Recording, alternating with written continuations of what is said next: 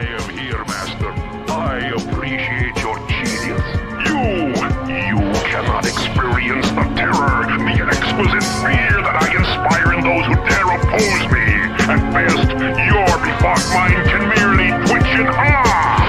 Master, that's not fair. I can never mind. I am my best audience.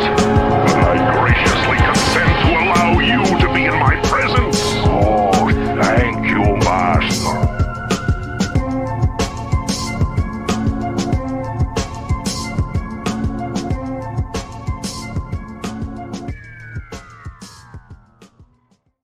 And hello, everyone. Welcome to the Room Prime podcast. It is your host, Room Prime.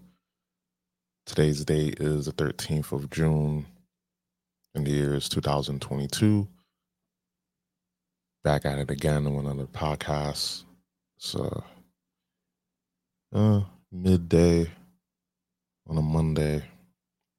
And yeah, once again, this is episode 103. And of course, I'm always appreciative everyone that's listened to this podcast when it's available on all major digital platforms, and also the previous episodes. Greatly appreciative of everyone out there that's listened. And I have a doozy of a show. I don't know if this might get me canceled, but if it does end up happening, well, it was a nice ride. 103 episodes. 103 is not a bad number to scoff at. That's a pretty good number. It's an odd number. I love me some even numbers, but 103 ain't bad. And if you times 3 2 times, you get an even number, so it's okay. That's the extent of my math today. But here's some of the topics we'll be talking about on this episode. I kind of want to talk about the left and right paradigm. Just quick thoughts about that. Just how I feel, especially how they've flip-flopped. And, especially in the past few years, and how, of course, people, the average Joe, the normie, keeps getting duped. We're going to talk about that. Also, we are going to talk about, and I apologize, Telegram went off. I had to mute your phone. We're professional here. Well, ain't that professional because I didn't mute my phone. We're going to talk about Google and the engineer that claims that Google's AI is sentient. And of course, Google didn't like that. They suspended him. Hopefully with pay. We're going to talk about that, just my thoughts on that, which I have talked about AI and the dangers of AI in a previous episode. I forgot which number it is, but it's titled, "Do You Trust This Computer?" And I've talked about the dangers of AI and, artificial intelligence as a whole. And, I've talked about, Elon Musk, just how dangerous, like I mentioned in the episode that he talked about how it's dangerous, even though it's the same man that wants to put a computer chip in your brain through Neuralink, via Neuralink. So yeah, there's a duality there. You have a man that talks about the dangers of AI all the while trying to fuse us with machines. And actually, I can kind of talk about the transhumanism agenda, We can do that. Let me pull it up right now.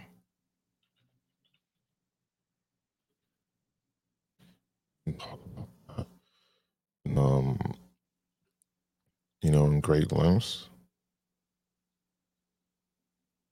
Just got to find a that one article I got to find. But yeah, we can talk about that. We can define it, and then we can talk about some of the benefits and of course the drawbacks, and also bring in the fact that the whole market the beast thing, blah blah blah. So we'll talk about that, and also want to talk about some gaming news. Duke Nukem, the creators of Cobra Kai, are in works to make a Duke Nukem movie. So we'll be talking about that as well.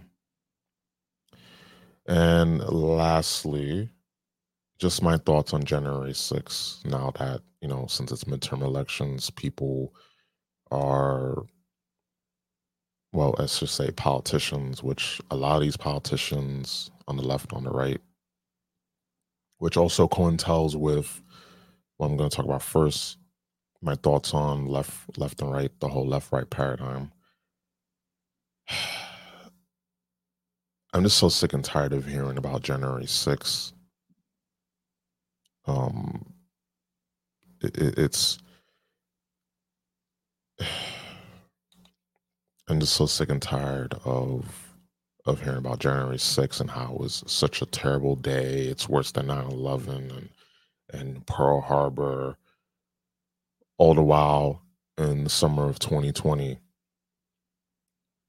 you had what the Democrats claimed the Republicans did during the summer of love. The same thing that Democrats were accusing Republicans of doing, the conservatives, the alt-right people doing. They had people rioting and looting all over America. Is that not insurrection? Is that not civil unrest? Or is it just a, actually, I don't give a fuck. I'm going to say it anyway. Is government sanctioned rioting, looting, and still to this day, whoever was a part of that, whoever was okay with it happening, and whoever wanted to join, you're a piece of garbage, straight up. Because one thing I will say before I get into the main topics, George Soros. That's all you got to look up. George Soros. The fact that they had pallets of bricks in the cities during the summer of 2020. And it's I don't believe in coincidences, because that same company, one of the corporations that, the construction company with all the bricks, George Soros owns. So there's a correlation to that. And for those who are saying and clutching their pearls about January 6th, yeah, well, fine, just fine with all the bullshit that happened in the summer of 2020. Yeah, we're all fine with that. That's fine. Cities being burnt down, businesses being looted, a lot of them being black owned. For all this talk about, Black Lives Mattering, what about those of business people's, their livelihoods, their incomes, they're basically their revenue stream. But we're not going to talk about that because that makes too much sense. Well, not yet. So let me calm down, Ruben, calm down. It's only 10 minutes into the show. It's only 10 minutes of the show. But yeah, I just get really passionate about these things because I was around when that happened, like we did get riots in Manhattan, and it was like a war zone. And ironically enough, my one of my bosses asked me. She asked me, "Hey, you sure you want to go home?" I'm like, "Well, yeah, because I don't know if people are just gonna rush up in here. You know, our security, they're not exactly nimble. You know, the job I was working at the time, and not exactly nimble. So I'm not taking any chances. I'd rather get away from all this and just deal with the aftermath tomorrow. Well, the next day." And I saw a video, like there were coworkers of mine there that had a video, and literally people was walking down what's this the street people walking down Broadway, and they're walking, I think, up or down, but they're walking on Broadway, just destroying. Of course, people assume, oh, it's just protests. No, there's a difference between a protest and a fucking riot, and that was a riot. I don't care uh, what side of the fence you lean on. I don't care if you're a apologist, if you're a Democrat, if you're a liberal, if you're fascist, Marxist, whatever the fuck. I don't care if you're a Republican, conservative, or a Republican that's that's actually a Democrat in disguise, a or vice versa. Just you saw what happened. It was all over the media, all over social media. And for those who think that, yeah, that was mostly peaceful protests. When I saw that on CNN, I was like, okay, they're in coots with it. They're in on it. They're fucking in on it. But again, that just like with the left right paradigm, there's a cognitive dissonance when it comes to this. We think by doing this is actually going to bring about change, when it's just going to bring about more division, more strife, more heartache, more hate, and two wrongs will make a right. I'm just saying. But with that being said, thank you for tuning into this podcast. I greatly appreciate it. If you feel so inclined, please consider following this podcast on Twitter. That is Room Prime Media, for all updates when podcasts get uploaded, as well as my personal Twitter, Mr. Ruben Prime. It's the cesspool of social media, but hey, like, it's, as my friends always say, we got to turn negative to a positive. Use what we have. Use the resources that we have available to us. Make do what we have. So for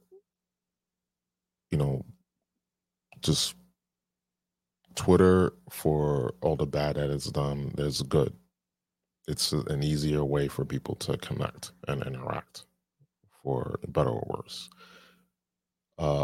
Like I mentioned, my podcast, the Room Prime Podcast, is available on all major digital platforms. That is, I was about to say iTunes to stop myself. Apple Podcasts, Google Podcasts, Spotify, TuneIn Radio, Stitcher.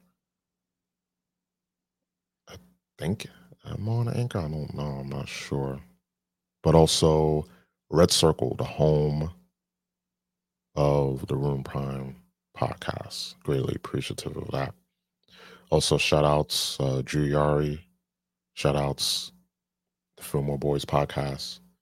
Shout outs to the Lair of the Four Kings. And shout outs to the Syndicate, Mrs. Snowden. Had to give those people a shout out. I'm doing better with the shout outs. I gotta just go straight through them, because if I talk about one specifically or go through all of them, we'll be here for another 10, 20 minutes. So even though there's people who like the longer podcasts, but I mean, with the limited time I have, gotta make do.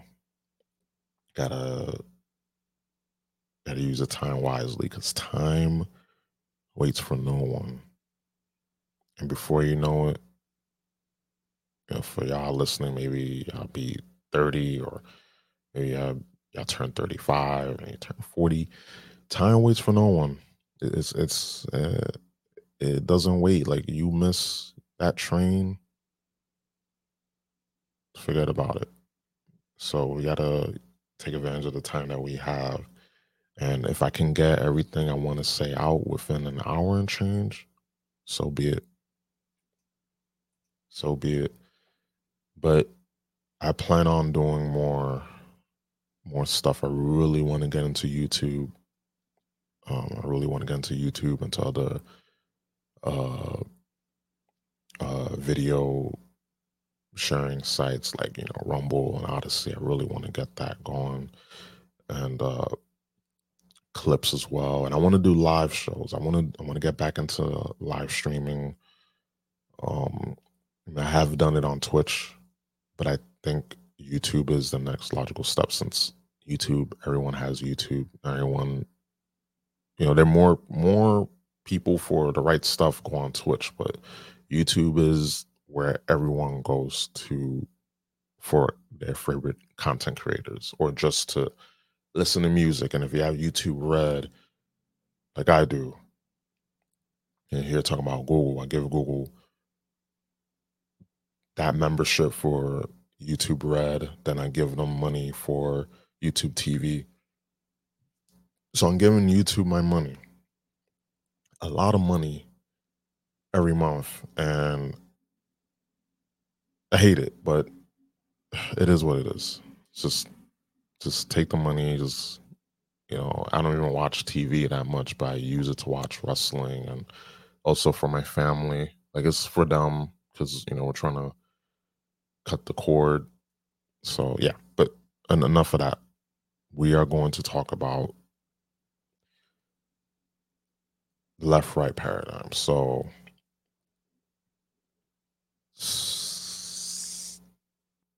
the left right paradigm,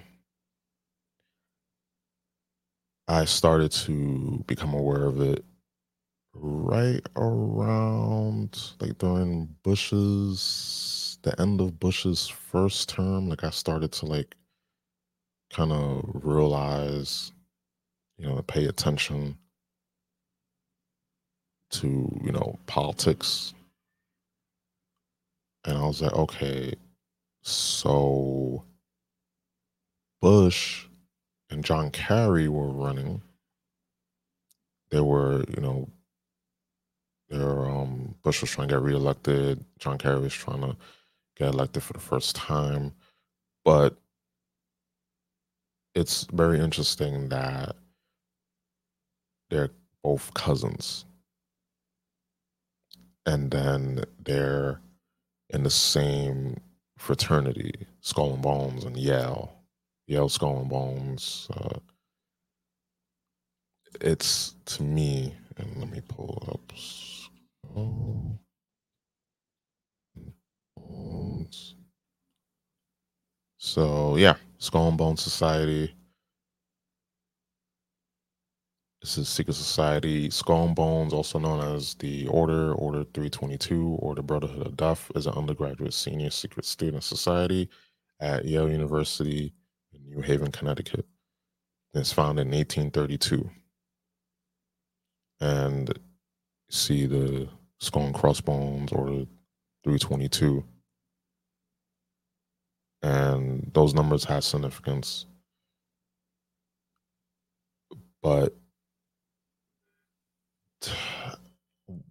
that's when I started to become aware of, okay, so they're cousins, they're running against each other in the same secret society. And then that started opening doors. Okay,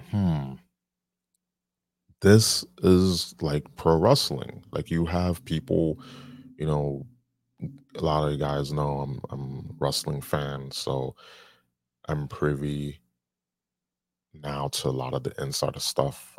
I wish kayfabe wasn't dead. I wish that for most of the stuff I didn't know because it kind of takes the surprise and fun factor out of things. But regardless, we we figured this out. At least I did. A lot of the people did. But for me personally, I figured out, okay, so it's kind of like wrestling. It's kind of like pro wrestling. Like you have two people going against each other, feuding, and a storyline. You know, they're bitter rivals, enemies, but then behind the scenes, like they chill with each other. They go out. They they drive across cross country with each other, and they go out for drinks. They go out for dinner, go out for drinks, and we never know. And that's the same thing with left and right paradigm. It's just one bird, two wings, but it's part of the same bird. And we think that the left the left is different from the right. And yeah, certain things like, and this is where the cognitive dissonance come in. You have the left that's pro abortion. You have the right that's against abortion. But the left, I mean, they used to be against war, while the right is pro war. It's funny because now you see a lot of liberals, mainline Democrats, supporting the war in Ukraine and sending out weapons, sending out aid via money, supplies, military supplies. So they can have a Second Amendment. Oh, we need these weapons to fight off against Putin. But over here, they're actively trying to get rid of the Second Amendment here in the United States. They're actively trying to dismantle the Second Amendment. So you see that now, the flip flopping. So you have the left that used to be anti-war. Now they're pro-war because this is the new MPC download. Because first it was with the virus of unspecified origin. Then you have mass. Then you have the experimental job. Then now you have Ukraine, which that's slowly being put under the rug now because not enough time has passed and people are moving on to the next thing. People moving on to the next thing now. Which you can say is Johnny Depp and Amber Heard, but now it's with the monkeypox thing. So, and then now with January 6th.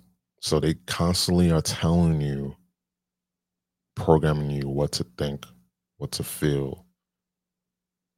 And they're doing a damn good job of it because they're constantly putting things in front of us for us to get just for us to get riled up enough, and then they make us passive, then they rile us up again. It's very uh it's very ingenious, but it's also once you figure it out, oh, okay, I know what you're doing. But yeah, the right, before they were pro war, like there's still some like people on the far right that are for war, and you have a lot of Republicans that are really Democrats in disguise, Republican Democrats that are about they're supporting Ukraine, and also they're supporting a bipartisan effort to restrict the Second Amendment. All the while, these same people are sending think 40 billion to Ukraine. Like, yeah, continue printing money and give it to another country while we're dealing with high gas prices, we're dealing with crazy inflation. So yeah, you know that raise you got, that is worth 10 or so percent less because of inflation. So keep asking for higher minimum wage, keep asking for that because with inflation ain't gonna mean jack. But people are still fooled, just like people are fooled and believe that left and right are different and that voting counts. It doesn't, because it's not the one, it's the one that counts the votes. And I'm not talking about the 2020 election, I'm talking about in general, because you see this in other countries with puppet dictators, puppet politicians, and all they got to do is one person in the ballot. Oh, the election's coming up. Who are we going to vote for? This person. Kind of like here, except that there's a lot of corruption, a lot of bribery, a lot of lobbyists, and you have a lot of corporate entities intermingling with government, and you see more lobbyists. Like, we started seeing more lobbyists during Obama's administration than any other administration ever. You saw a lot of that. So yeah, but going back to the left right paradigm, like I mentioned, the left used to be anti-war. Now they're pro-war because of the NPC download. Then you have the right that's for war, but now they're against it. You've seen uh, you've seen a lot of people that used to be on the left be like, "Oh, I was told that the Second Amendment is bad and that we should ban guns and this, that, and the other." And then when they saw what happened in all over the country with these riots in 2020, they were okay. My opinion on the Second Amendment has changed. I turned around. So that is why I seen a lot of that. And then like the past, I don't know, like as I was 15, 16, about, like, I changed my view on the Second Amendment and all that. Like I was all like again, that's when close to like a little bit, I was 18, 19, about, that's when I started to change my view on the uh on the Second Amendment, like, fully. And I see a lot of people now, like, they had their awakening and they're like, oh crap, like, you saw gun sales go through the roof after the summer of love, because that could happen. And you have a lot of people that said, oh well, that will never happen, that'll never happen to me, and that's it. And look, it happened, maybe it happened to them, maybe it didn't, but it came too close to home. And because of that, people are now, they're prepared. They're so prepared. And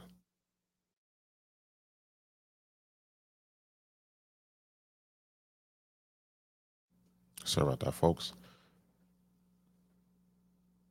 So we seen we seen gun prices, gun sales go through the roof because of what happened in 2020.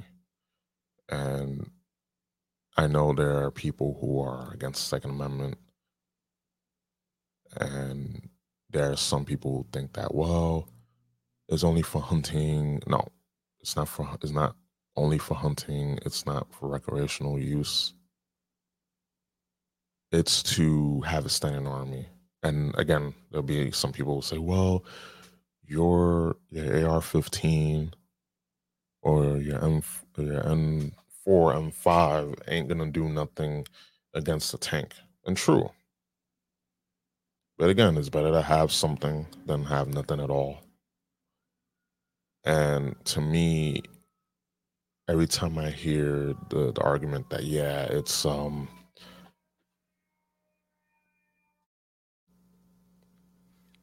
I have people tell me, well, what's your AR? What's that gonna do against the tank? And true, but again, it's good to have something and have nothing at all, because you need a deterrent against an opposing army. There's a reason why in China they're protesting. I saw one of the signs our protester had, and it had we need a Second Amendment. All the while here in the States, we've been conditioned and brainwashed to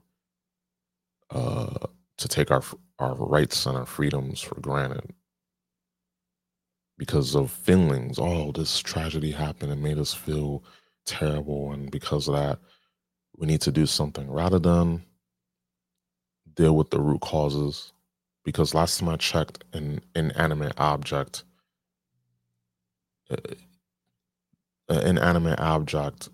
isn't sentient and then just decides to go and shoot people. A person had to have that in their mind, get the weapon, and then commit the crime, commit the act. But again, it's so easy to aim low. It's easy to aim at one of the symptoms rather than deal with the root cause. And there's a reason why there's a concerted effort to dismantle the Second Amendment. There's a reason why a good part of the country has guns. And it's not for hunting, I'm sorry.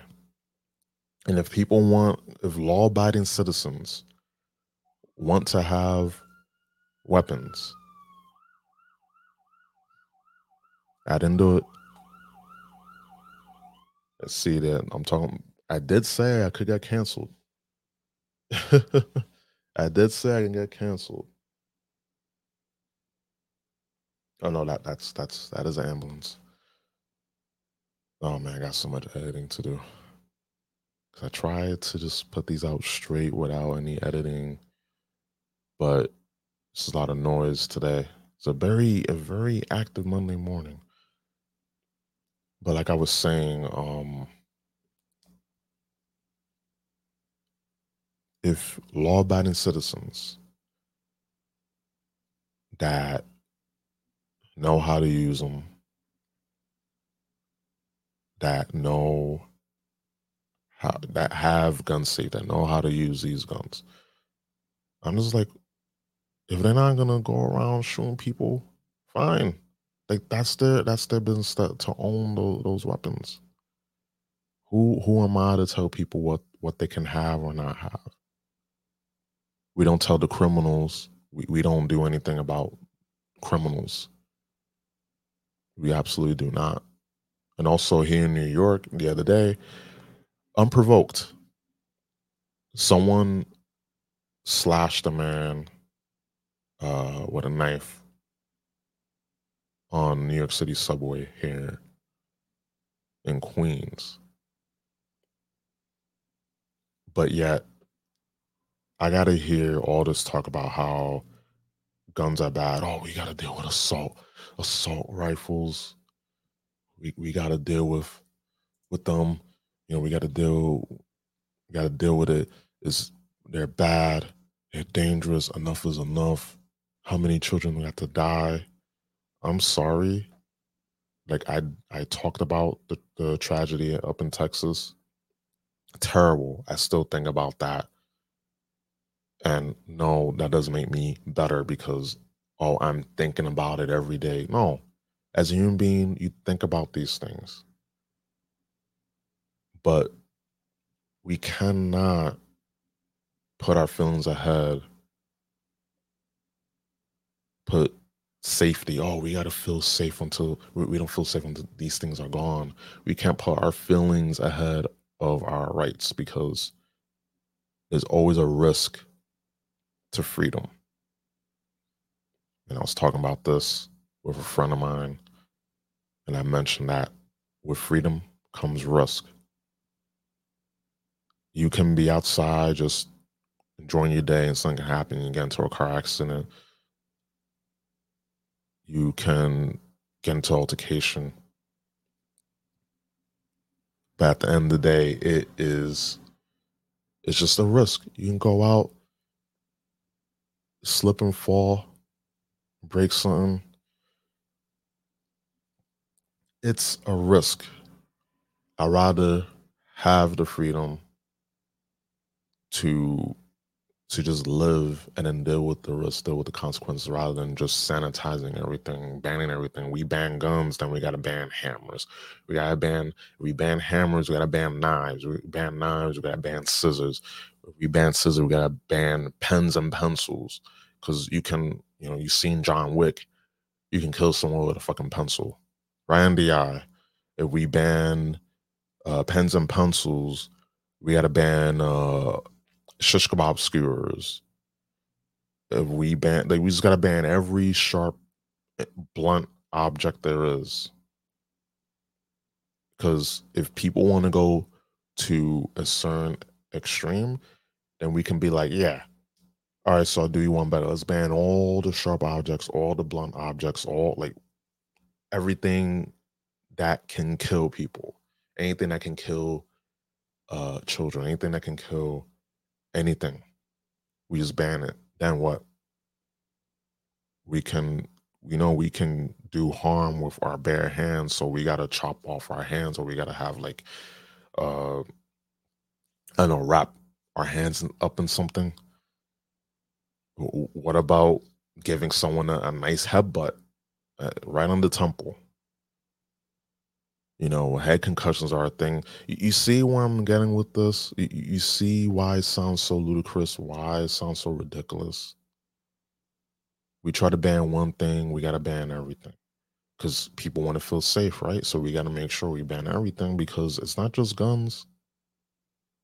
If we're going to ban guns, we got to ban everything else. But the point is, with freedom comes risk.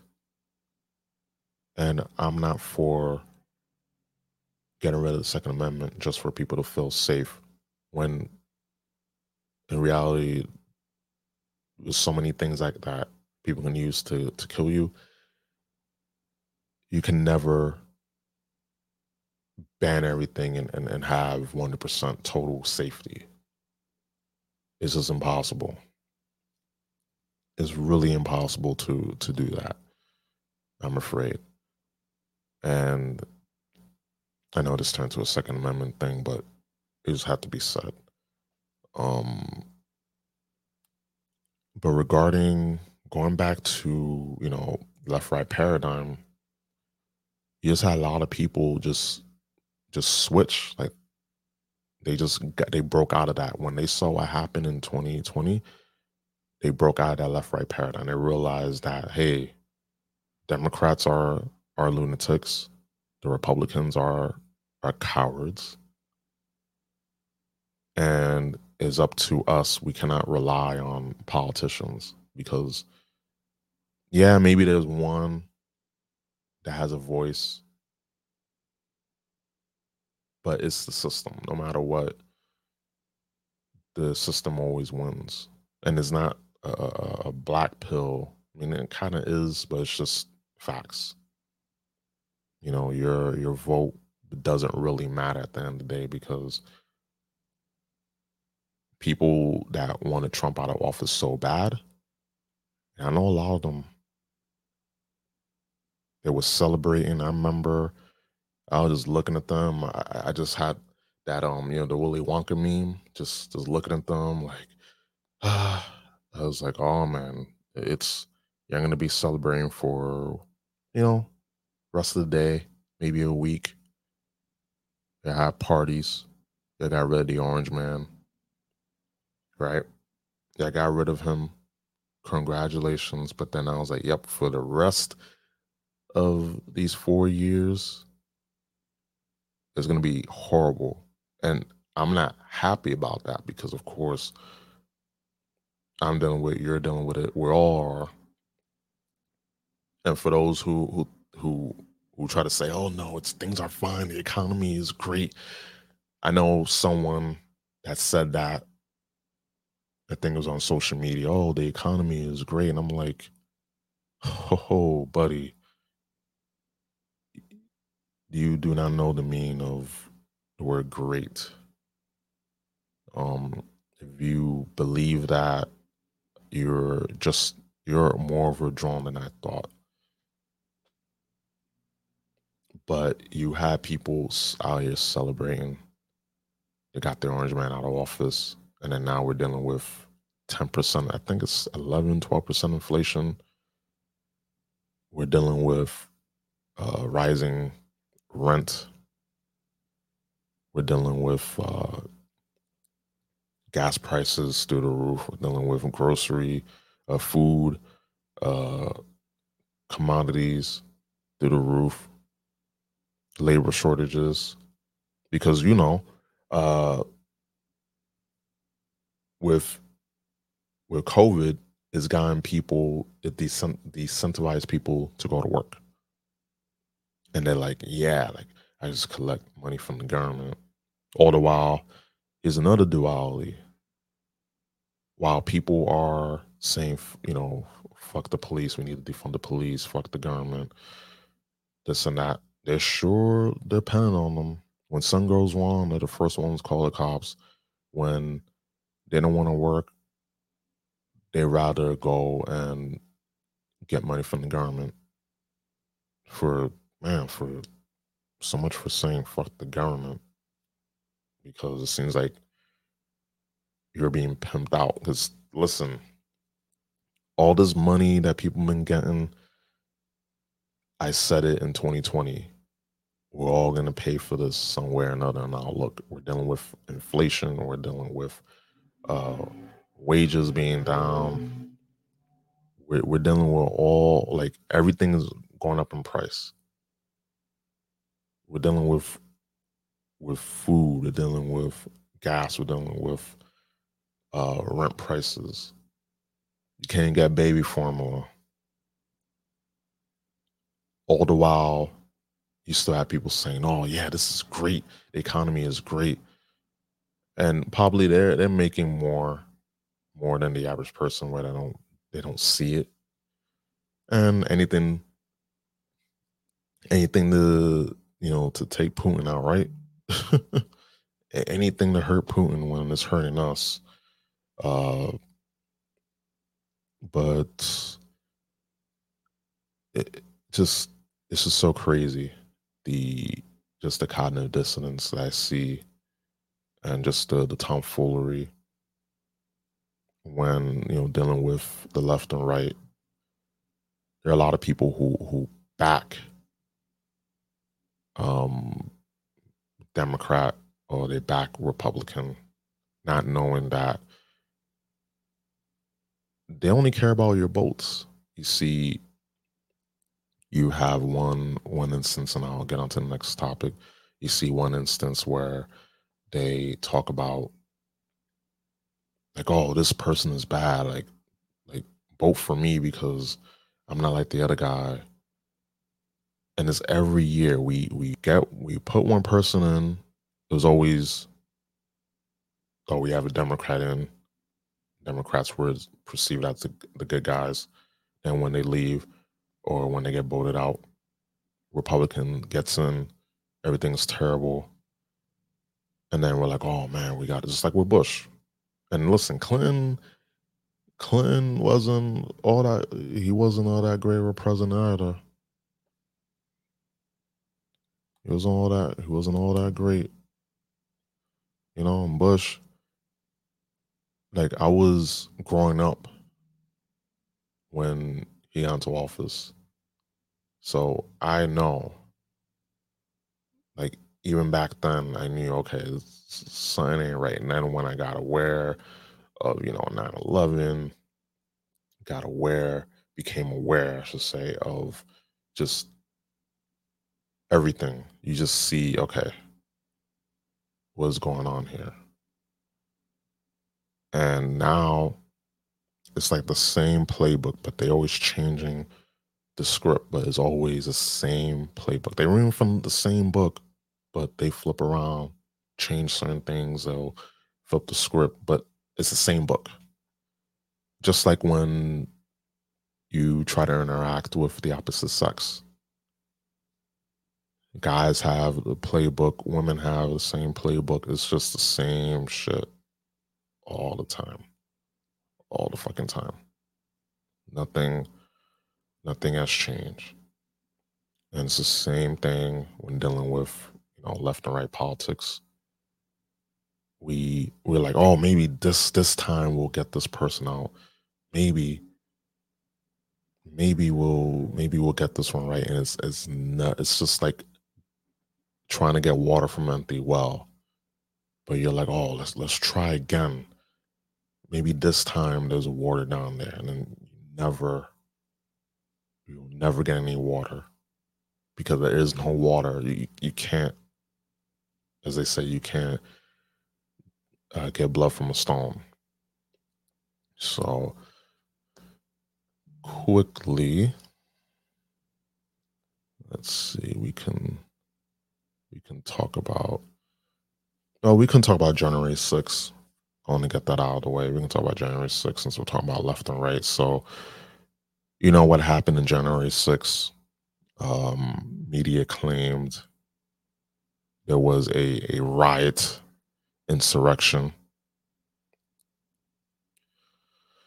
Um, there's a riot, and of course, this happened on my birthday. That's why I'm so sick and tired of hearing it because now, first, my birthday was always, it all coincides with it being on a cold day in January. Now it's basically, yeah, yeah, that riot that happened in the Capitol building. That's always what my birthday is going to be like most remembered by. I mean, most people don't know, but just that day in particular, which happens to be my birthday, which sucks. And there's a lot of things that, of course, a lot of things are not being told. There's a lot of things that the media is not honest about, that the Democrats and Republicans are not honest about dealing with January 6th. And just seeing that, just seeing that unfold. And something told me that day that there's going to be some sort of agent, just agent provocateur. It's basically someone infiltrating to sabotage, a saboteur, basically go in and sabotage. Because that was the case, that with all these protests and all these groups that we have on the left, on the right, even in independent side, like you'll have a lot of these groups being infiltrated and being steered to basically just destroy the movement. And with January 6th, that is clear textbook indication that there was something fishy going on from the start to just make the movement look bad. And regardless what you guys think of, of the MAGA people, at the end of the day, it's called like I see it. That day, like those people there was set up, and the fact that also, yeah, there was some idiots just climbing on top of the Capitol building. Yeah, those people. I said it um after that. I have said that, of course, of course, people that actually went in and caused chaos, they should be arrested. But there are a lot of people in there that didn't. They were actually let in. They were walking through the velvet ropes. So when I always hear, "Oh my God, it was the worst day in history," always remember January 6th. I'm just looking like, wait a minute, there were people that were just ushered in. They were walking through the velvet ropes. They were let in, and then there were officers that were just they stood down while the ones that were actually fucking things up, they stood down initially. They seen they were seeing people fuck things up and they were just sitting there just like with those same off the same it's just like those officers that stood down during the school shooting in Texas. They stood down. And I'm gonna say this, and like I said before, dealing with the police, I always say if you don't have to interact with the police, don't do it. Don't draw attention to yourself. If you had to talk with the police, make it short and sweet to the point. Don't give them any extra information. Just give them the information that's needed at that point in time. Don't make yourself obvious. And for the love of God, shut up. And also, as well as, I like the idea of police, but I don't like the fact that they don't they don't uh they don't enforce the law. They instead just sit by, idly by, while actual crime, actual atrocities are going on, but they will gladly put the boot on your face or the knee on your neck. They will gladly go in swatting, which I want to talk about. Um, Maybe I'll just talk about all this stuff. YouTuber, the quartering, was swatted early last week. I should say, 'cause this is a new week. Yeah, swatted last week, and this has happened so many times, like swatting now. Another YouTuber, uh, Tim Pool, he was swatted, and this is like I don't know how many times this man has been swatted, but there's these officers are so quick to just go in jackboots, knowing that hey, wait a minute, this we're getting the same call to this address again, even though we know this is false. This sounds this sus, but we're just gonna go in jackboots and just go ham, go crazy, and potentially just shoot people. Um, because they're always they're always that worry about people, innocent people get hurt in the crossfire. So while I like the idea of police, there's a need for law and order, but also dealing, what we dealt with the last few years. Like I'm in favor, but I'm not in favor of police uh, not doing their job. They will protect those and the ones in the ivory towers, but they won't do about protecting the citizenry. That's why I always say that we need to protect ourselves. We need to police ourselves. We need to clean up our neighborhoods, and we need to have Second Amendment because you had officers enforcing mask laws, mask mandates, and they're not a law, they're a mandate, two different things, Ruben. And vaccine cards, vaccine passports. They were arresting people who didn't have a vaccine card at restaurants, at Burger King, I think Friday, TGI Fridays. which, I mean, we go there, we go to Fridays. I mean, their food is okay, but like, come on, man, it's a Fridays. I understand it was like a 5-star restaurant. um, but anyways, like the police were enforcing that. They were doing everything to make sure that people had a mask on and people had their vaccine cards, and they were arresting people. But yet, during all 2020, during all 2020, in the summer of love, cops stood down. Cops stood fucking down. And of course, because of the social political climate, if they intervene, they were like, "Oh, see, these cops are racist." Oh my god, it's like it's a lose lose. So I get it, but at the same time, people are in danger. Not only property, but people were in danger. There was actual crime being committed right in front of them, and they didn't do anything. So that's when I hear people talk about January 6th, how it was horrible. I'm like, excuse me? You saw were you sleeping during the whole summer of 2020? I get 2020 was a shitty year, and part why it was designed to be shitty. It wasn't an accident. But you saw what happened in 2020? But the media said it was a mostly peaceful protest.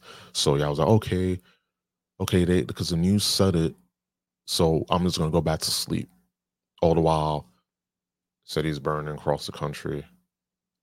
For me, Manhattan was just like a war zone. Businesses boarded up. Places were set on fire. Where I worked at, a dumpster. There was a dumpster, and like the ones that they use for construction. This long metal container, I believe, was on fire, but definitely a police cruiser was on fire, and it was right next to the hotel by my job. And I think the glass for the hotel door was shattered too. And I'm just like, yeah, that's why I got the hell up out of Manhattan that night, because there's no way I was gonna be in that mess in the city like that, you know. So when I hear people say, "Oh man, January 6th was horrible. It was insurrection." So the summer was peaceful, right? And it's all optics because of which side. If it's the left that's doing stuff, oh, it's okay. It's mostly peaceful. But if it's if it's the right, oh my god, they're like not January 6th, but when they were protesting, when you had conservatives, Trump supporters, uh, protesting, and it was like, oh, these Trump supporters are super spreaders. I'm like, really? So if you're a Trump supporter or a conservative, you are a super spreader. But if you are liberal, Democrat, BLM, then you are not. And they actually said on the news that because of these protests, COVID, the COVID cases were going down. I'm just like, oh my god, this is so cartoon, Looney Tune. It's like an episode of Tom and Jerry. If Tom and Jerry, Bugs Bunny combined together, like a multiversal cartoon of madness hit. And I'm over here like, okay, all right. This is insane. Fucking insane. And of course, you have the January 6th commission, and there's lies. I try to find that video. For some reason, I cannot find it. There's lies that January 6th just it is mentioning how January 6th almost destroyed our way of life, our rule of law, and it's like it didn't. again, I go back to what happened over the summer. Like people in fear, people live in fear because of their businesses uh could have been destroyed, not being safe, people not dealing people dealing with the fear of COVID that was put into them. Now they got to deal with potential rioters going up and causing trouble, causing violence. Just a way of that. That to me sounds like way of life, rule of law, safety of people was violated. But the reason why they're doing this, the reason why Democrats are doing this, because it looks good for the Democratic Party. Just looking from the outside in, I'll be like, oh, that looks good for the Democrats because this is something they could use as a political weapon towards, against the Republicans. So I'm not dumb, not stupid. I know that this is something that the Democrats can use to their advantage for the midterms because that's all they got. They got their man Biden in there, and yeah, it ain't looking good for them. It's not looking good for them because they in turn fucked up the economy. They in turn with all these mask mandates, vaccine mandates, like it got people to wake up, especially in these democratic cities. Crime. So you have all the medical tyranny. That's one. Dealing with crime, especially in democratic cities and states, with what's being taught in schools, right? You have funding money that's not being allocated properly, right? And then with what's the other one? Then you're dealing with immigration. You're dealing with, again, it goes back to crime because you have a lot of people crossing the border that are not law abiding. And of course, especially in the border states, you have a lot of crime. You have uh, fentanyl. That's another thing. You have the surge of drugs that are hurting children, but people are uh, not ready to talk about children, you know, like, hey, we need to do something about the fentanyl crisis because it's hurting children. They're quick to ban the Second Amendment for the children, but they're not ready to deal with the fentanyl surge that's coming through into this country. They're not ready to deal with that because, of course, it's it's something there because we've been dealing with fentanyl for a while now, and especially talking about pharmaceutical drugs, things like that. People are overdosing. People are overdosing on drugs. There's a big drug overdose problem. There's a big there's a big mental health issue. Again, people don't want to talk about that because it's not pretty. You cannot dress that up. You can dress up tragedies such as the school shooting at in Texas. They could dress that up, but they can't dress up mental health. They can't dress up uh, drug overdose because so many people are medicated. You can't. So just like with January 6th, they can paint it. They could paint a pretty picture with it to make the Republicans look bad, but they can't do that with mental health. They can't do that with the the drug crisis. They can't do that with all these other things that are going on. So January 6th is all they got. That's all they have. That's their Hail Mary for the midterms and going forward until 2024. They don't got anything else because people woke up because of all the shit that's being taught in schools to their children. You got the crime. Crime is up, especially where I'm at in New York.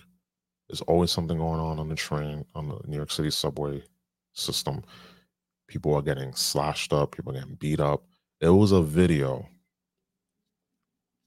There was a video of two people. One guy was holding an Asian man. It was holding him down, while another black and these two guys are black, by the way. So one guy is holding the Asian man, and then the other one is slapping him.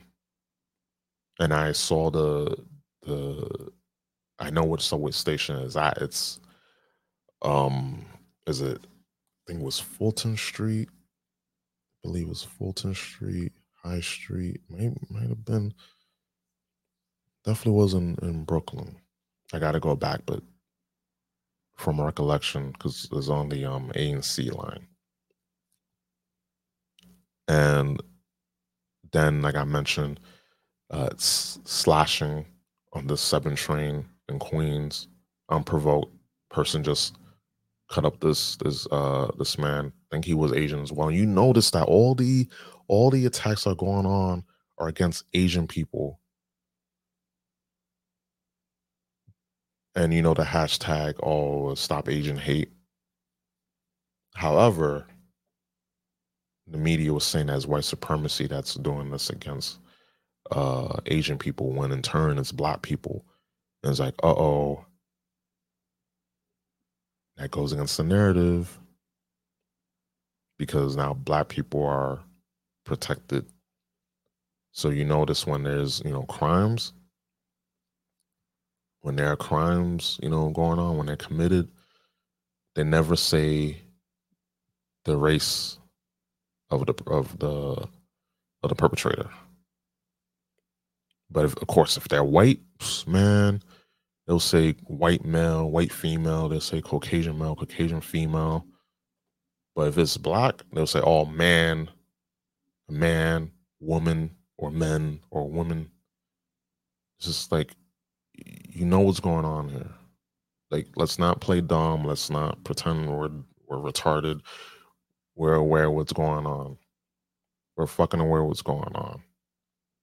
Because it goes against the narrative. You can't use the hashtag stop Asian hate when it's just black people being up on, attacking, slashing, mugging Asian people. You can't do that. If there were white people, oh yeah, because white people are the villains, right? So if it's black people that are doing these attacks, you can't paint a pretty picture with it. You can't dress it up and put it on display. So when actual atrocities happen, as soon as they find out, oh, it's person's Asian.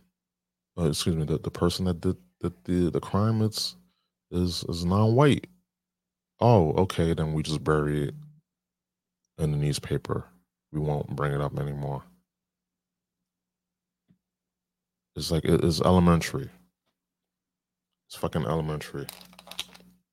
But yeah, just with January 6th, I'm tired of hearing about it.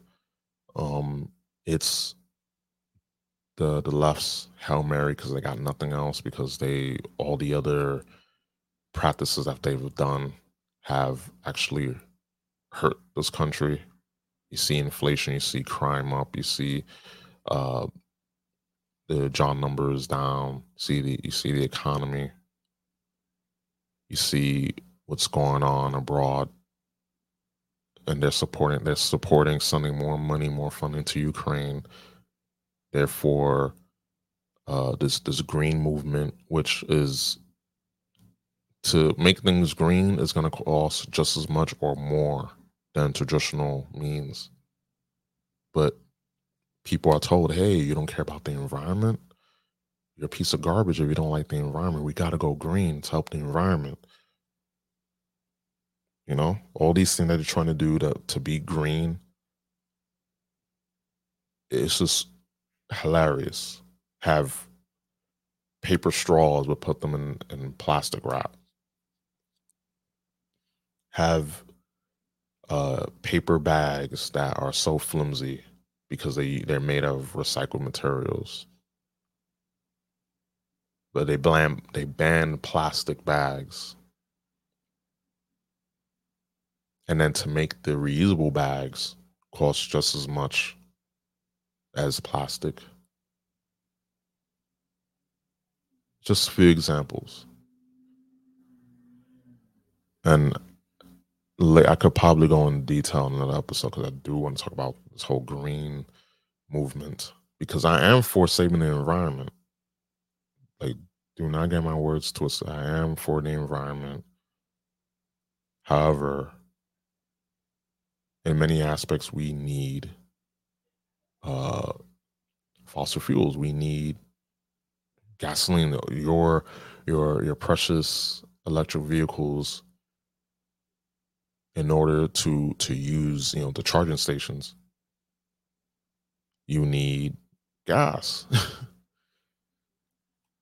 you need, like, there are things that we cannot go without, and I feel my opinion is going to be the death knell if we try to go green too soon. But yeah, to end what I was talking about with left right paradigm, January 6th, all this stuff, summer of love, it's the Democrats' Hail Mary is this hearing for January 6th. That's all it is at the end of the day. And you're seeing it. That else, it's not. They're not too. They're desperate, but not so desperate. So we'll see in the next coming weeks with this. I'm tired of hearing about it because it's just used so divisively, and the people that are heading it up, it reminds me of the 9/11 commission. So, we're going to have the people that were complicit in what happened on 9/11 to investigate what happened on 9/11. When the families of the victims who died on 9/11, they were like, we want the truth, we want answers. We want to know what really happened on that day. And of course, that didn't happen. It was all whitewashed, just like this. This is all deja vu again. With this January 6th hearing is all going to be nicely edited, nicely packaged. It's going to be such a Broadway theater representation. So we already know what's going to happen. So let's see. I want to talk about this.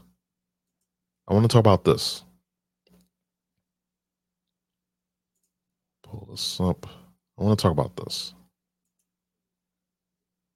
So I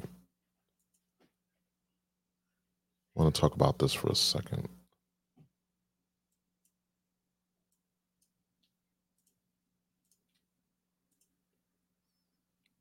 And it's almost 7 minutes long, but I want to talk about this because basically it's excerpt from the Matt Walsh documentary, What is a Woman?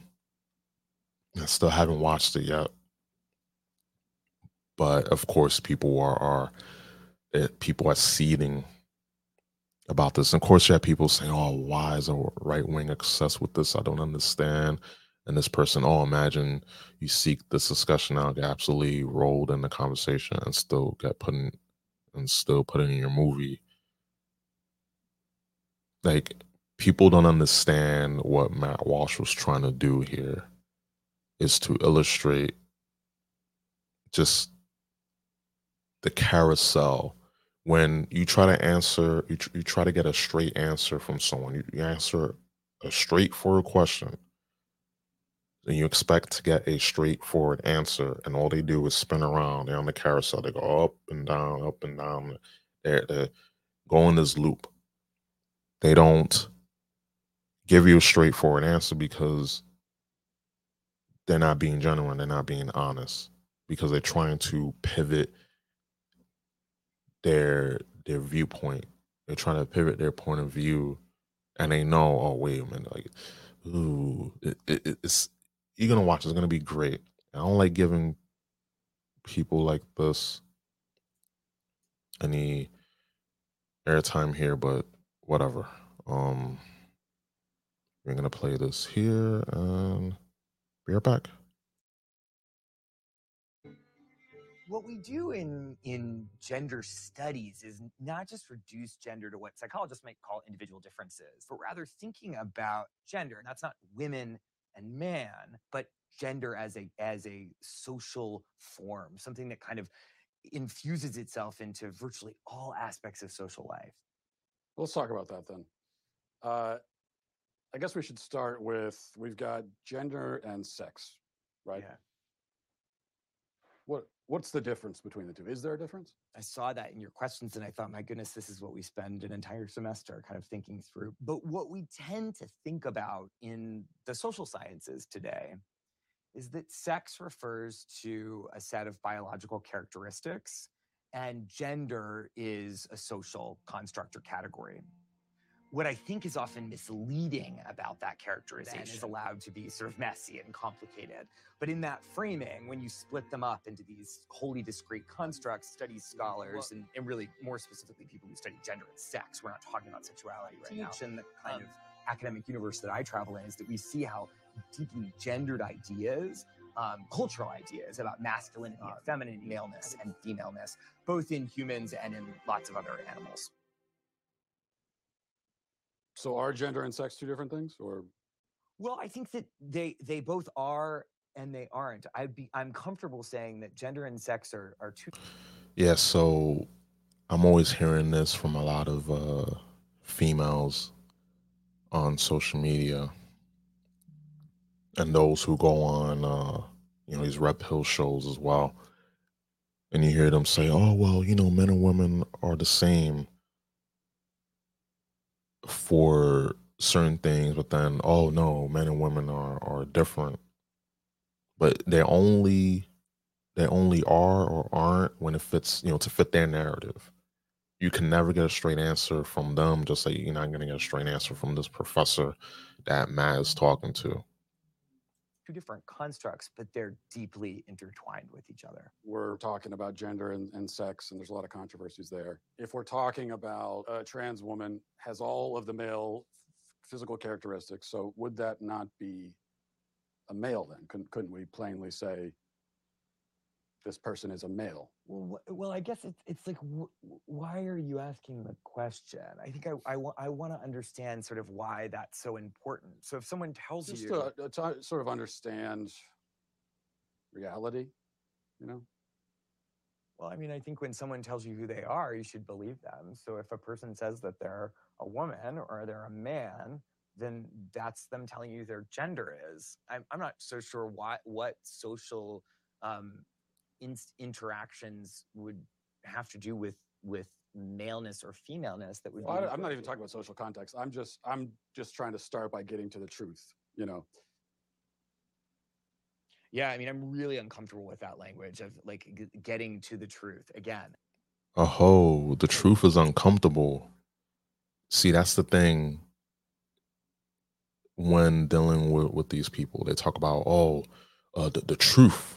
The truth is very uncomfortable. It's dangerous, but their truth is fine.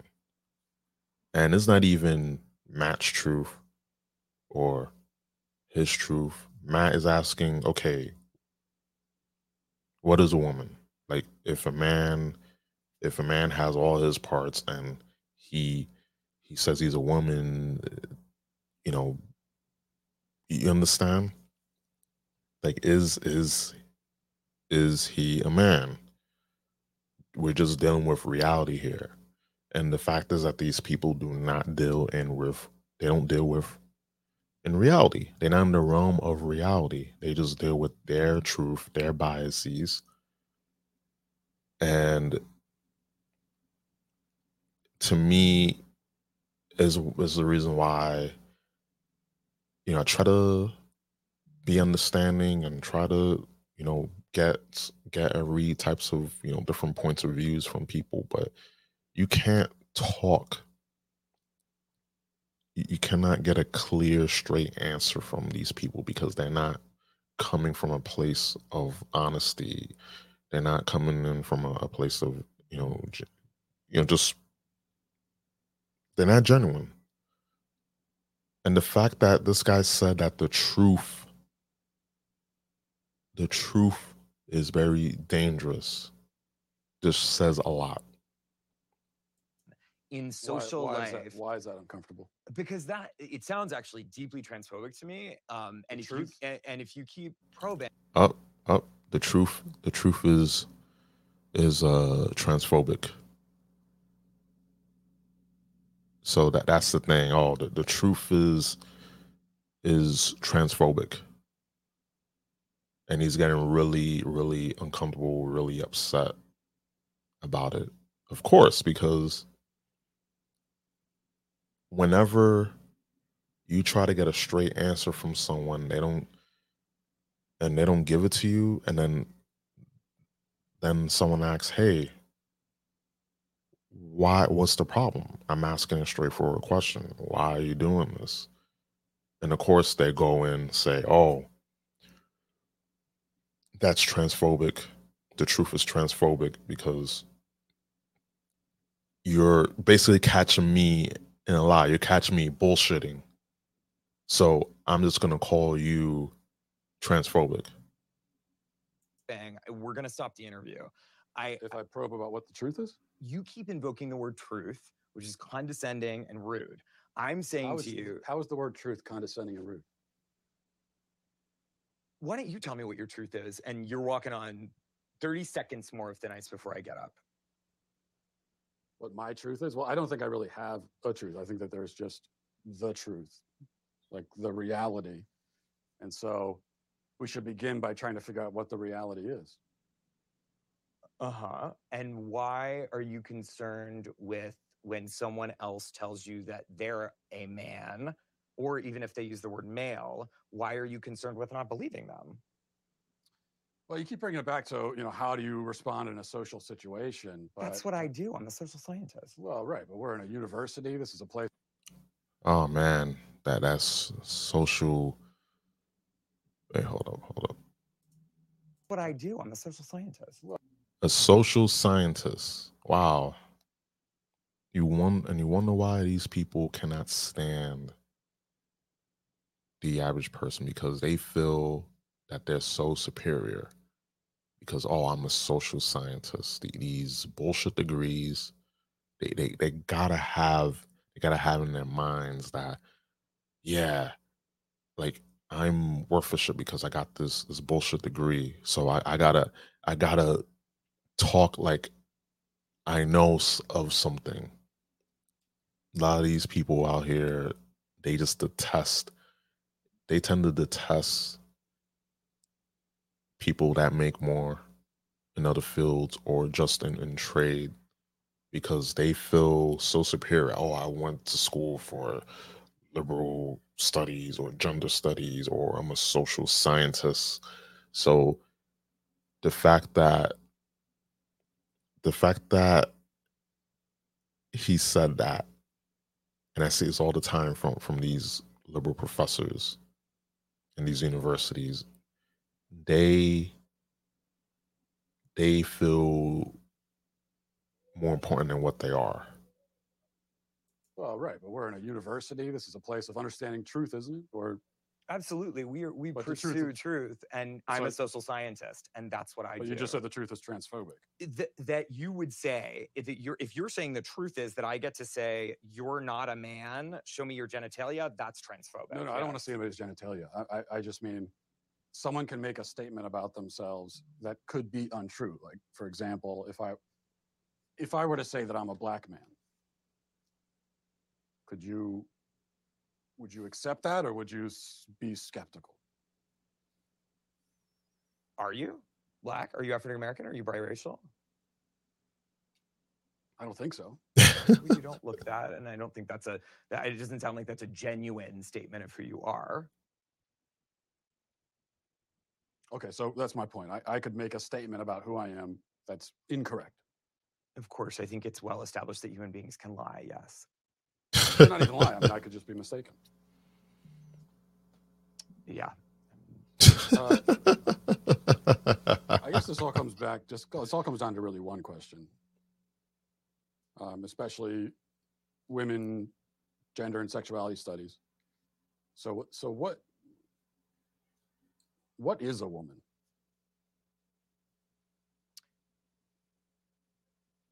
Why do you ask that question? I just really like to know.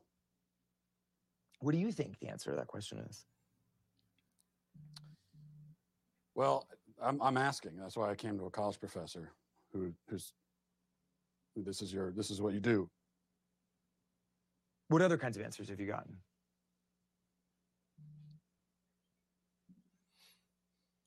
A lot of like this, where you're not answering, and I've gotten a lot of that. So I think it's interesting that you say that some of the people you've interviewed have been reluctant to answer it, and I think that has a lot to do with the questions that preceded it, and the way that you've conducted yourself in the interview. How have I conducted myself? How do you think you've conducted yourself? It's funny that he's accusing this social scientist is accusing Matt Walsh, the person that's person's asking the questions. He's accusing him of being rude and all, the way you're asking questions. Yet, all he's been doing is just conducting this interview, asking questions, and all during the whole course. In this clip, the whole course was just him going around in circles, not giving a straight answer, just being around the bush. Always being around the bush. And women, and when men, go down on y'all, and they don't get to the point, if you catch my drift, and they just beat around the bush, you get annoyed, because then you ain't gonna get an orgasm. Just like how women say, "Oh, the men, they don't know where the clit is." It seems like this guy doesn't know where the clit is, because he's not getting to the point. He's beating around the bush. You just really don't want to answer the questions, do you? I came today very willing and enthusiastic about answering questions about women and gender sexuality studies, which is So the work that I do. You wanted to answer questions about women's studies, and so shouldn't the first answer you should be able to provide is what exactly is a woman? Well, for me, it's actually a really simple answer, and that's a person who identifies as a woman. But what are they identifying as? As a woman. But what is that? As a woman. Do you know what a circular definition is? I do. It's sort of like what you're doing right now, where a woman is a woman. Mm-hmm. Well, because you're seeking what we would call in my field of work an essentialist definition of gender. I think it sounds like you would like me to give you a set of biological or cultural characteristics that are associated with one gender or the other. I'm not seeking any type of definition. I'm just seeking a definition. Yeah, and I gave you one. Oh, man. He's trying to find a definition. And this dude, hold on, let me go back to right here. Or cultural characteristics that are associated with one gender or the other. I'm not seeking any type of definition. I'm just seeking a definition. Yeah, and I gave you one. And I gave you one. Yeah, a woman is a woman. But what is a woman? Oh, a woman identifies as a woman, but what is a woman? Oh, a woman's a woman. You see, you're seeing that, right? It's just on and on. Like it's not getting to a clear-cut answer. It's not getting to the straight point. And then you wonder why, like me personally, I don't talk to people like this, because just like I'm sorry, like a lot of normies out there, they just cannot give you a straight answer when it comes to a lot of these topics, a lot of these issues, because they're trying to fight with themselves. They're trying to how can I say this? They're basically conflicted, and because of that, they know what they're saying is bullshit. They know what they're saying is intellectually dishonest, intellectually wrong. So they try to stay face by just saying, "Oh, for example, a woman's a woman. Oh, a woman is a woman that identifies as a woman." But what is a woman? The question is, what is a woman? Oh, a woman's a woman. It's like it's just not. You're not getting a straight answer from these people because these people don't come from a place of honesty. They masquerade themselves as being intellectuals, but they're not intellectually honest. And to me, that is a fucking shame. And I gotta watch this film so I can do a review on it and have some fun. Have some fun. All right, let's talk about Google. Let's talk about Google. Let's see here. And this episode is a little long and ranty. I apologize, but just one of those days. One of those days. One of those days. Google Sidelines engineer who claims its AI is sentient. Blake Lemoine, the engineer that says that Google's language model has a soul, the company disagrees. San Francisco, Google placed an engineer on paid leave. It was fine. Like I saw breaking news that he got fired actually. So I'm gonna read this. I'm gonna try to find out that update. Google placed an engineer on paid leave recently after dismissing his claim that its artificial intelligence is sentient, surfacing yet another farce about the company's most advanced technology. Blake Lemoine, I think that's how you pronounce his name, a senior software engineer in Google's responsible AI organization, said that in an interview he was put on leave Monday. The company's human resources department said that he had violated Google's confidentiality policy. The day before his suspension, Mr. Lemoine said he handed over his documents to a U.S. Senate office, claiming that they provided evidence that Google and its technology engaged in religious discrimination. No surprise there. Google said that its systems emanated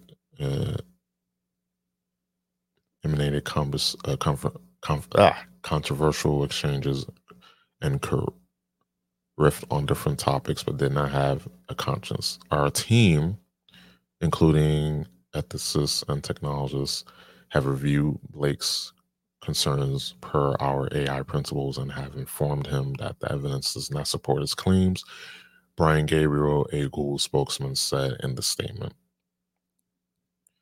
Some in the broader AI community are considering long-term possibilities of sentient or general AI, but does not make sense to do so by algorithmic.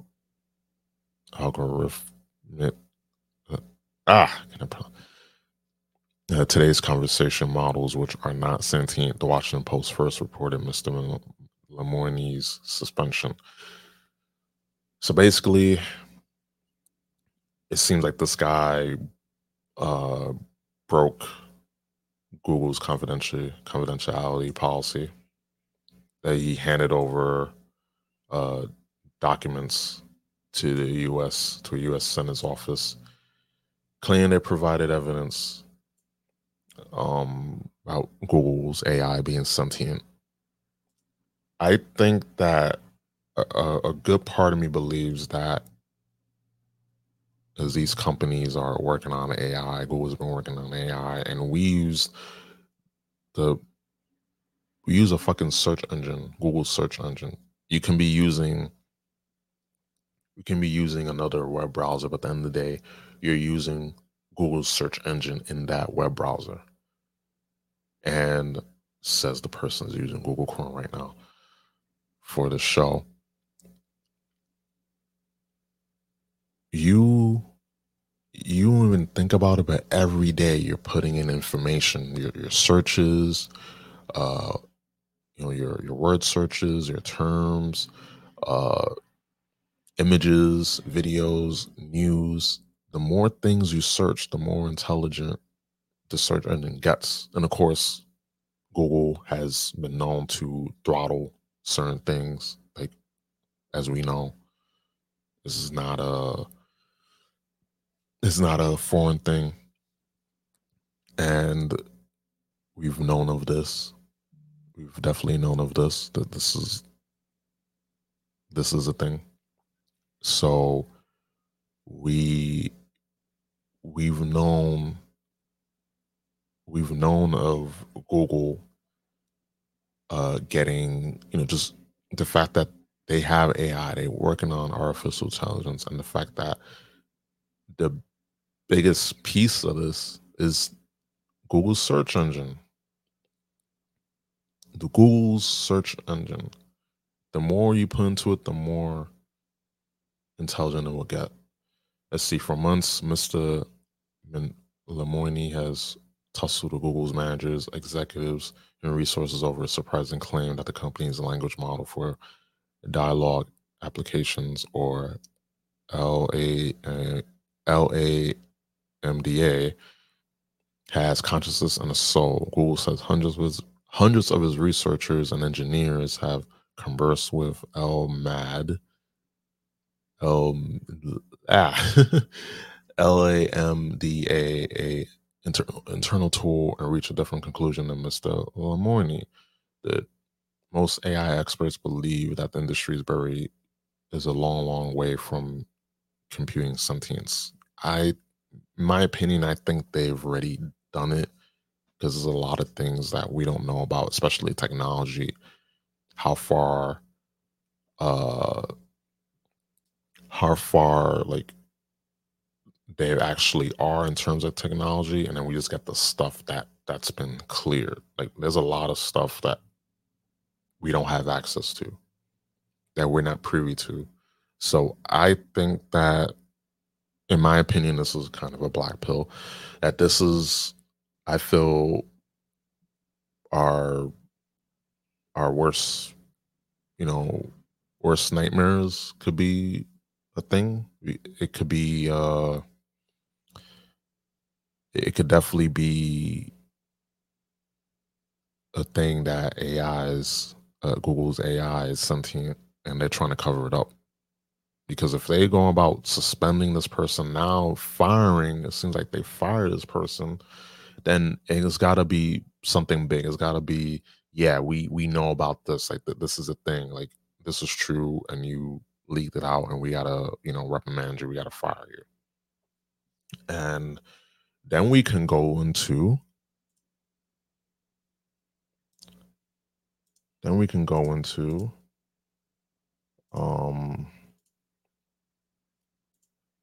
transhumanism. Get a definition. Transhumanism, put my face right there. Transhumanism is a philosophical and intellectual movement which advocates the enhancement of the human condition by developing and making widely available sophisticated technologies that can greatly enhance longevity and cognition. It also predicts the inevitability of such technologies in the future. So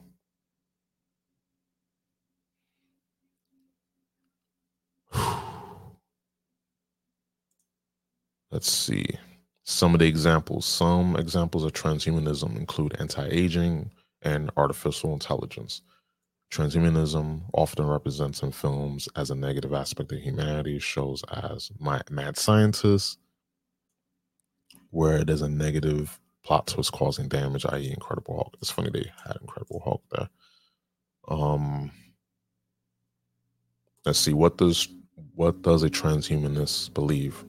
Transhumanism is the idea that humans should transcend their current natural state and limitations through the use of technology, that we should embrace self-directed human evolution. So basically, the natural state of a human being, just a flesh suit, organs, blood, tissue, soul. I mean, some people don't have souls, but, just for this example, the soul. But there's a group of people that believe that we should use technology and that we should bring about the next step of human evolution, which is merging with, machines, merging with AI. And like we saw here, anti-aging and artificial intelligence, those will include. But the negative side is that, of course, only the very wealthy can afford these enhancements. That it could turn into a market of beast system where you can only buy or sell if you have like a mark on your hand or you have a chip, a little computer chip in your hand or somewhere. That's the thing. Like, some companies have people with a little microchip in them, and it has all the information. Their pass keys, their driver's licenses, they're trying to say so much at once. Apologize. They have their forms of ID. They have their debit cards. They have all these things in that chip. And there was a man named Aaron Russo. Actually, I could look this up.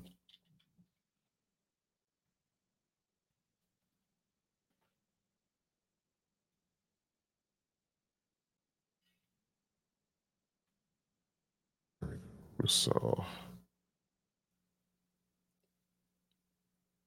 Let's see here. Try to find.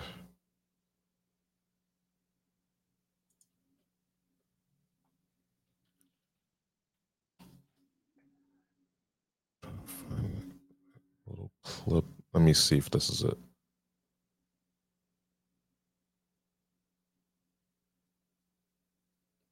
Think that this might be it. And by the way, Aaron Russo passed away. Let's see. I want to see if this is it. All right, this is it. Let me full screen this. Let's share here. There we go. So let me start from the beginning. All right. I'll be back.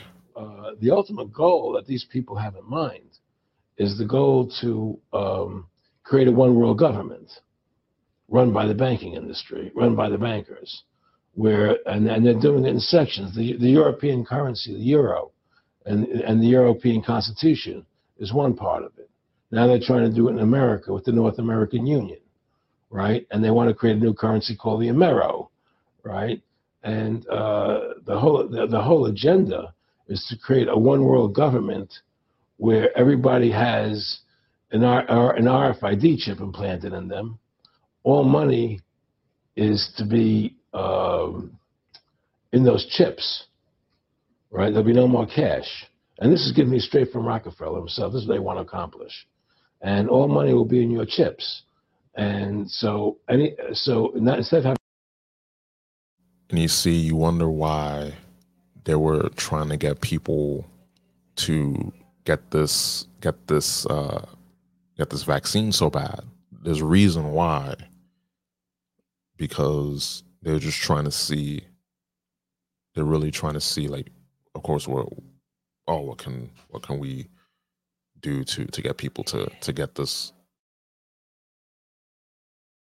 We're trying to see what can we, what can we get the people to do, because now you have chips that are smaller than a grain of rice, like nanotechnology. So one way is through injecting the chip, or because this is, I forgot what year this is, over a decade ago. I think it's over a decade ago, and this is what he said Rockefeller told him. One of the Rockefellers told him that what they want to do, and you see how in Europe they have the European Union, they have the euro, and they have a constitution for the European Union, and you see why they're doing here in the United States. You see everything's going on with the economy. You're seeing that the dollar is plunging. You see inflation. So the solution to our problem with the economy is to just introduce a digital currency, because the US dollar is not working. So we gotta bring in a new currency, and they're doing that they have talked about that in the World Economic Fund in the Davos meeting a few weeks ago, and they were introducing the central bank digital currency, and how that's going to be used with crypto, and they're going to get rid of Stripe, because Stripe, that's that's what they use. Banks use then with monetary transactions, and how it's very slow. So they want to get rid of that. And it sounds all good on paper, right? Oh yeah, we have instant access to funds. We can buy, sell really quickly. We got to worry about waiting a day or two for our funds to go through, because outdated. There's some benefits to that, but underneath all that is a way to introduce a one world currency through the World Bank, through the IMF, and the Fed Reserve. And you're seeing this unfold. You see this going on. So let's finish this. I think this is going to be a longer podcast. Fuck it. I mean, cash. Anytime you have money in your chip, they can take out whatever they want to take out whenever they want to. If they say you owe us this much money in taxes, they just deduct it out of your chip digitally. Total control. Total control. And if you're like me or you, and you're protesting what they're doing, they can just turn off your chip, and you have nothing. You can't buy food. You can't do anything. It's total control of the people. And that chip's connected to a database that has your purchasing records, what you do, what everything. You sell. Everything is in there, And so they want a one world government controlled by them, everybody being chipped, all your money in those chips, and they control the chips, and they control people. And you become a slave. You become a serf to these people. That's their goal. That's their intentions. Eric, can you be specific about when you met Rockefeller, how it happened in these discussions? I met Rockefeller through a female attorney I knew, who called me up one day and said, one of the Rockefellers would like to meet you. I made a video called Mad as Hell, and he'd seen the video and wanted to meet me, and knew I was running for governor of Nevada. So sure, I'd love to meet him. And I met him, and I liked him, and he was a very, very smart man. And we used to talk and share ideas and thoughts. And he's the one who told me 11 months before 9/11 ever happened that there was going to be an event. Never told me what the event was going to be, but there was going to be an event.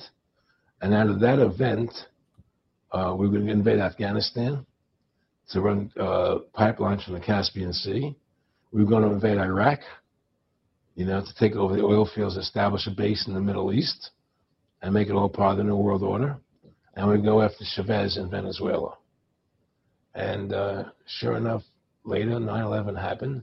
And I remember he was telling me how you're going to see soldiers looking in caves for people in Afghanistan and Pakistan and all these places, and there's going to be this war on terror, of which there's no real enemy, and the whole thing is a giant hoax, but it's a way for the government to take over the American people. He told you it was going to be a hoax. Oh yeah.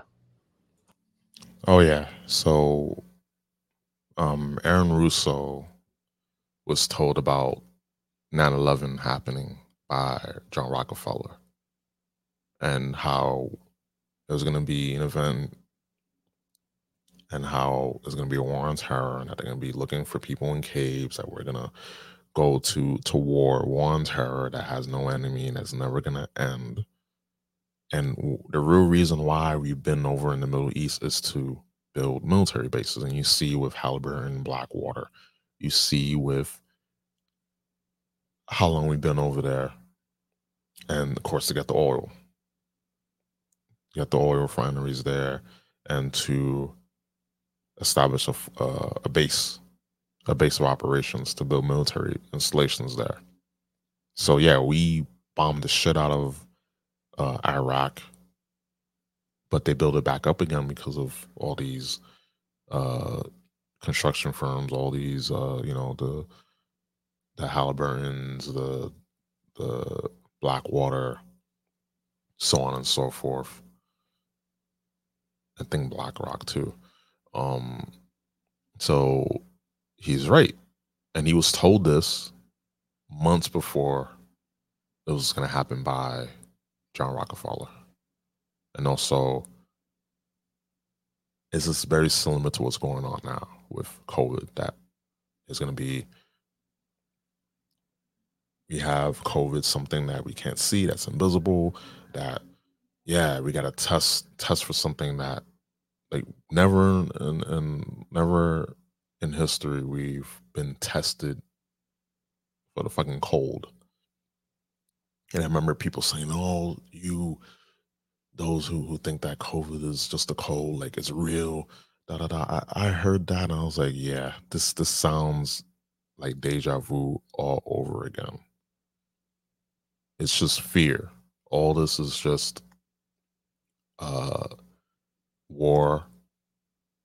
All this is war for the mind. All this is. So all this is with 9/11, the war on terror. Now with COVID, it's all out of the same playbook.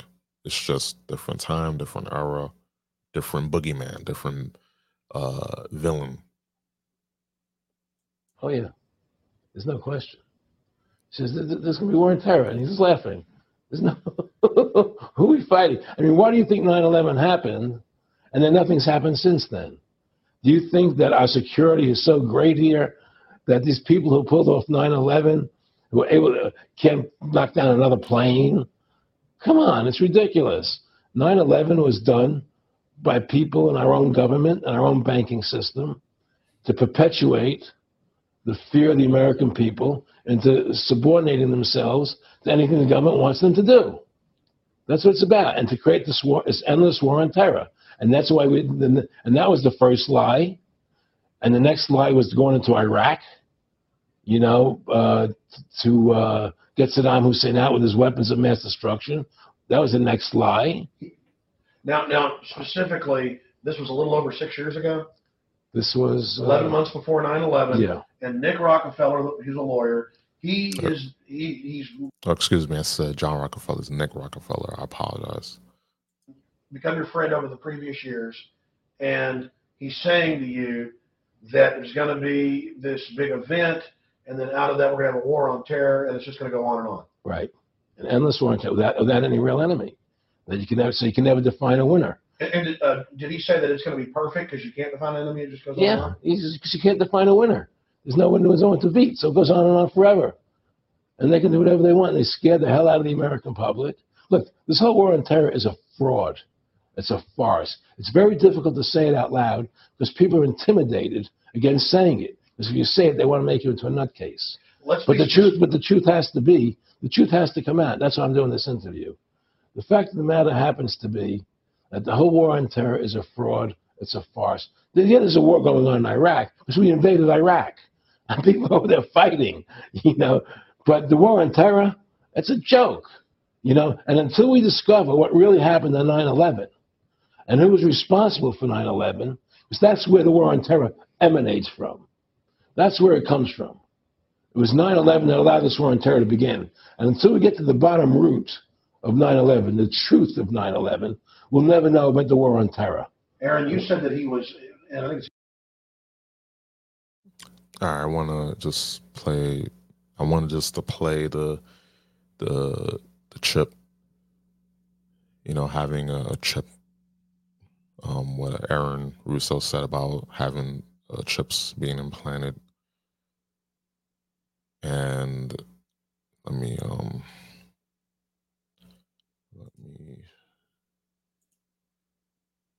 But yeah, I wanted to play that, but this whole that whole interview with Alex Jones, I remember watching this in full. It's been a long time since I watched it, but it was very, very just eye opening. And then of course he passed away. He passed away. Unfortunately. When did he pass away? 2007. Passed away in 2007. No, excuse me. August. Yeah, he died in August. August 24th, 2007. And it's crazy that the people that he knew. He was a businessman, and he went into film production, film director. He's a political activist. He did Mad as Hell, and then he did America Freedom to Fascism. But he knew his stuff. He was rubbing shoulders with all these powerful people, so he had a lot of insight. Let's see. Last thing I want to talk about is, before I finish the transhumanism bit, let me pull this up here. But yeah, the last bit about transhumanism, there's I know there's Ray Kurzweil. Ironically enough, my first when I first found out about him was on the Screensavers on Tech TV back in 2003, from our recollection, 2003, either 2002 or 2003. But he was on the show, and when I went back and when I seen documentaries and I did research on this, and I was like, oh, wait a minute, I remember seeing this guy years ago on TV, and then lo and behold, I went back to watch the Screensavers, and there he was. And I was like, oh, okay, now I see. And there's about 10,000 to 2 million transhumanists in the world, and there are they're very wealthy. They're in fields of technology, robotics is an actual thing with this movement. But just to sum it up, in a nutshell, transhumanism on paper can be a good thing. In fact, that it will help with human evolution, but there's a lot of maliciousness with it, such as what Aaron Russo mentioned in the interview he had with Alex Jones regarding the chip, the computer chip. That is actual thing. There are companies who already have that in place with the chip. is an actual thing, but of course,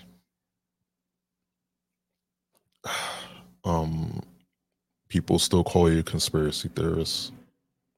They'll still call you conspiracy theorists. They'll still call you out of your mind, even though it's a thing.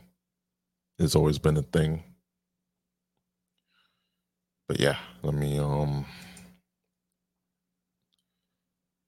end it with that and that. And where's Duke Nukem? Okay. And lastly, I want to talk about Duke Nukem. Have some lighter news from the Hollywood Reporter. Duke Nukem movie in the works from Cobra Kai creators, legendary exclusive. Hollywood has flirted with the adaptation of the 90s video game for years. It's true. We supposed to be, I know we got a Duke Nukem game, but we got it many years after. Let's read here. Duke Nukem in the 1990s video game helped popularize the first-person shooter genre.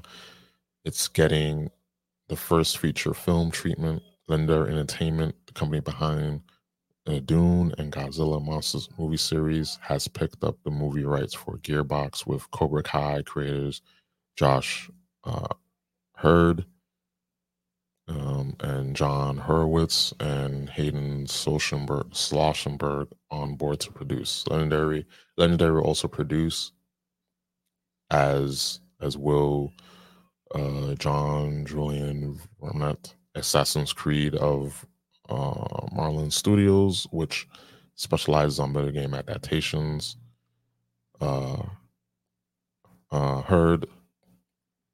Hurwitz and Schlossenberg are producing via their banner Counterbalance Entertainment.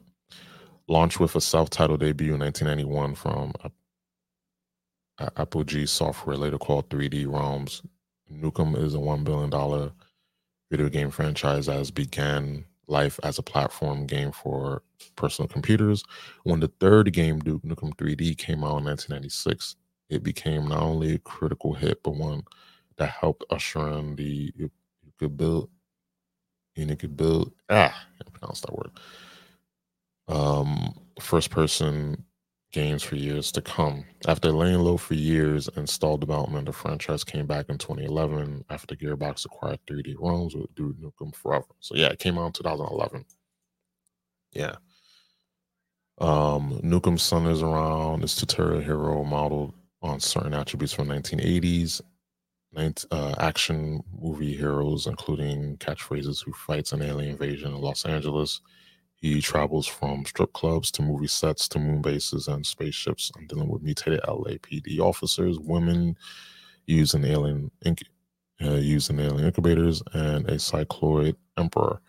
Search for a writer to tackle the material is underway, and while no directors on board, the door is open for the Counterbalance team to potentially sit behind the camera. So I remember Duke Nukem growing up. Personally, never played, but he was a cultural icon in the 90s. And we've been trying to get a movie. We've been clamoring for a movie for the longest, but it was never a thing. It never became to fruition. We did get Duke Nukem Forever in 2011. It was on hiatus, with the company, its issues, but we got the game, which I should play. I should definitely try and buy it and play it one day. But my whole thing is, even though Cobra Kai has been a great success overall, like a lot of people that have watched it, they've said nothing but good things about it overall. I'm worried that it's going to be a bait and switch, just like with a lot of these other things, a lot of these other adaptations, live action adaptations. I am concerned, and is the main reason why I'm talking about this, because we've been having a lot of bait and switches with adaptations for video games, especially with Halo. And then you have Star Wars which if you say anything bad about a certain actress, then you are a racist.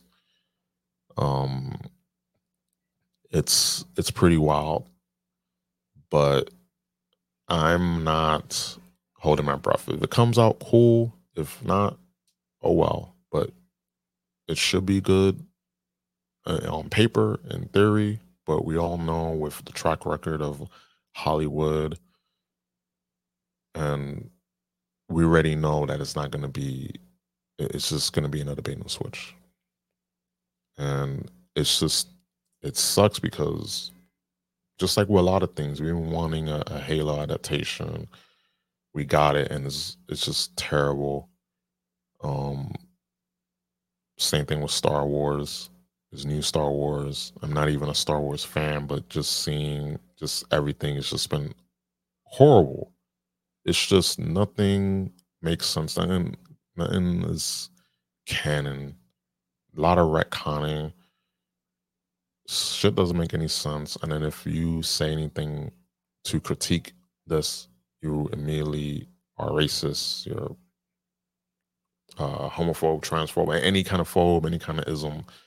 And that's why I'm not getting invested in a lot of movies and TV shows. Like the last 3 movies I went to the theater and watched this year was Sonic the Hedgehog 2, their Unbearable Weight of Massive Talent, which was, I enjoyed that movie, and Doctor Strange, which I enjoyed it, but there was a lot of issues, a lot of plot holes, and it's a bait and switch. It was supposed to be Doctor Strange in the Multiverse of Madness, but they only went to like 3 or so universes. And there was too much emphasis on America Chavez. Rather than, okay, this is a Doctor Strange movie, so we had to, have Doctor Strange showcase more. Even though I enjoyed Wanda, for what she was, even though her motivations and the fact that she's been written horribly. Because how can you, like, she enslaved a whole town, and she's supposed to be the victim when it's horrible. Like, I like Elizabeth Olsen, fantastic actor. She looks gorgeous. She aged well, unlike the other Olsen twins. But she's done very good work. However, the way she's been written, the way her character has been written, sucks. So let's not get that twisted. But